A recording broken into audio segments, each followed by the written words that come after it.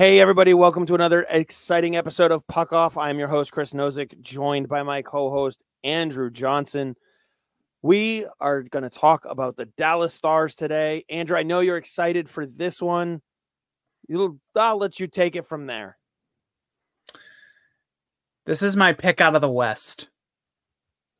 All right, so no one bet on Dallas at all anymore. Ever. Just don't. Just take it back. No, don't take out that second mortgage. Don't. I'm going to stop rooting. Stop rooting for that. If you're a Dallas fan, stop now. I'm putting the penny back in the savings jar. Like, I'm not putting a dime, a nickel, a penny, a $50, nothing on this fucking team anymore. Oh, you're too high on them. Oh my God. But seriously, this is my pick out of the West. I think they're the best team in the Western Conference. I mean, looking at them on paper, there's really not much that you can say to argue with that. I mean, their forward group goes 13 deep. Yeah, like their extra forward is Craig Smith. Like, I was gonna say Sam Steele. That too. Like, your 13 forward is Sam Steele. Like, I mean, think about it. Your depth. I don't care who you put at center. Mm-hmm. All right. Tyler Seguin, Jamie Benn, Rupe Hintz, Matt Duchene, Craig Smith, Ty Dellandrea, Wyatt Johnson, Sam Steele, they can all play down the middle. And with the exception of Rupe Hintz, who I don't want Rupe Hintz on the wing ever. No, he stays in the middle. With the exception of him and maybe Wyatt Johnson. I haven't seen Johnson enough to say I want him on the wing, but with the exception of those two, the rest can also play wing. Mm-hmm. So you're talking, mix and match, plug and play everywhere. Yeah. Mm-hmm. Uh-huh. No. I mean, what? Joe Pavelski's your net front presence. Still, Joe Pavelski is better at the best thing is better at the thing he's best at than you are at the thing you're best at. He is still incredible at what he does. The tips, the garbage goals, for being what he is, like he's still deadly. He's still so deadly being there. And you would think being 39 years old. Yeah, 39. You want to feel old though? Sure. Tyler Seguin is 31. I hate you. And you want to know what's even worse? What? He still has 4 years left on this contract. Well, now here's the thing. Tyler Seguin has lost a step. Let's be completely fair on that. Not what he was. But then again, neither is Taylor Hall, the guy who was taken right before him. They're 31 years old. Oh my God. I would hope he's lost a little bit of something. But Joe Pavelski just came off a season where he had 77 points in playing all 82 games and was a point per game in the playoffs. Yeah. He's still fucks. They have him for the playoffs, let's be honest, but you're not complaining with what he does in the regular season. Nope. I mean, but Tyler Seguin last year still put up a 50-point campaign. Yep. That's not but he still isn't what he was. He's still it's still that hip surgery was really major. I was going to say, I think he has a bounce back season this year. Mm-hmm. I think you see him closer to that 75, 80 point range with Ben Pavelski and Hintz. That's who he is. But you just rattled off those names like Ben Pavelski, Hintz, fucking. We've named all these names. We haven't even mentioned Jason Robertson. I was just going to say, I mentioned all those names because of the giant gap between Jamie Benn at 78 points last year and Jason Robertson at 109. Now, here's the other thing, though. All right. Miro Heiskanen can take another step. Miro Heiskanen could legitimately jump from a 70-point defenseman to a 90-plus point defenseman. He's only 23. Top 3 or 4 defensemen in the NHL right now. The only thing that I look at on this roster and I go, I don't know, is behind Heiskanen and Lindell. Mm-hmm. They played well last year. They all did. Even Suter. I know you're not a Ryan Suter fan. Suter did. I'm not a Suter fan, but Suter, to Suter's credit, I think he just ran out of gas. Yeah, probably. Yeah. I think they would benefit from adding someone else to the top 4 so they're not relying on Ryan Suter. Because if Ryan Suter's on your bottom pair and you use him in certain circumstances just to get him a few extra minutes, that's fine. Mm-hmm. I don't want him as a 1-2 guy. I don't want him being paired with Heiskanen. They would really benefit from, say, a Thomas Harley taking a huge step. I was going to say they have a couple youngsters in Harley and Lundqvist. Yep. That Harley, excuse me. I call him Hanley. But my point is if they can do that, then they're fine.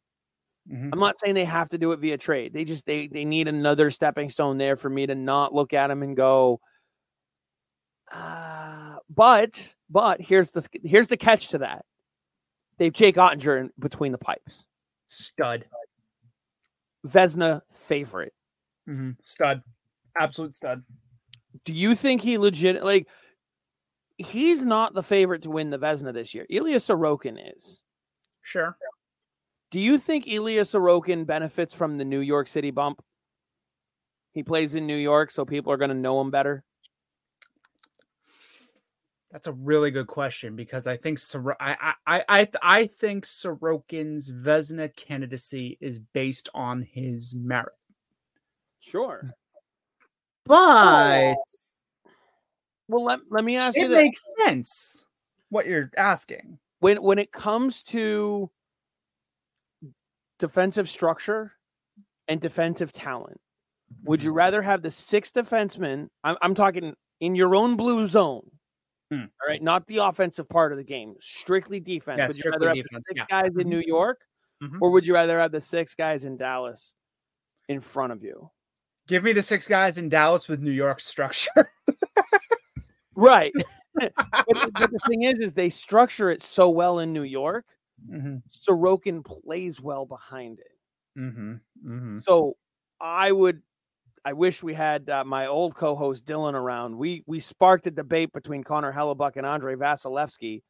Who would you rather have, Ilya Sorokin or Jake Ottinger? Probably Sorokin, but the gap isn't big enough for me to launch into a debate about it. If you say I would rather have Ottinger, I'd be like, great. We both get what we want. Because Ottinger still fucks. Well, let me just give you a little perspective. Last year, Ilya Sorokin, 3,587 minutes. He matched his career goals against average of 234, and he matched spot on his save percentage of 294. Okay, he's played in 136 career games. 62 of them were last year. You mean 924? 924. Yeah, what did I say? I was gonna say if he had a 294 save percentage, man. All right, 924. All right. In 139 career games for Jake Ottinger, he played 62 last year. So they played in exactly the same number of games. Again, Sorokin's goals against was 234. Ottinger's was 237. His save percentage was 919. Sorokin's was 924. That's his career. The gap between them is not that large, but there is a gap. He played in 3,600 minutes. He played in a little less than, he played about 90 minutes more than Sorokin did. Do you want to know what's hilarious about all of this? The funniest thing about everything that you're saying about how he is just below Ilya Sorokin, but it's close. The end of his contract, he's still an RFA. Jake Ottinger's 24 years old. Ilya Sorokin is he's 29, 28. Jesus Christ. He's still an RFA at the end of his deal. Like, what? Which one would you rather have? Jim Nill was a gnat's wing away from being fired. Now look at them. Yeah, you know what saved his job was a fucking 3-part horse. It was What year was that draft? I don't know, but he got Robertson, Robertson, Hiskinen, and Ottinger, I believe. Mm-hmm. I think that was 2017. And I think was that when he got Rupe Hintz too? Hang on, I'm gonna look that up real quick because now I'm curious. You and me both, my friend. Mm-hmm. Dallas, Jake Ottinger, 26th overall. So who else did they get? Miro Heiskanen, 3rd. Jake Ottinger, 26th. And then Jason Robertson, 39th. Yeah. Yeah. Robertson, Ottinger, Heiskanen, 2017 draft. That's oof. That's a job saver right there. Mm-hmm. Yep. People forget how close he was to being fired. He was very close to never seeing this through. He was so close. And also 2021 plucking Wyatt Johnston 23 overall, and he was immediately NHL ready. Yeah. There's 2017 saved his job, but 2017 allowed him to really build it all around them. I would say this. It'd be nice to see them go with someone other than Scott Wedgwood at their number 2. Mm-hmm. Just simply because it would allow them to give Ottinger more time off in the regular season. Wedgwood is an goalie. He's Brian Boucher. He's Brian Elliott. Yeah. He is there. Insert your backup goaltender here. There's nothing wrong with that. He's making $1 million. Good for him.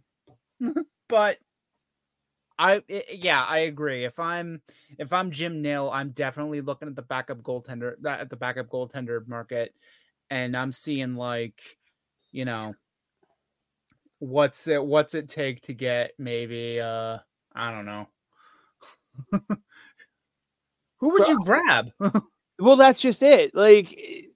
You don't want to overpay for anybody. You know who he is? He's Corey Schwab.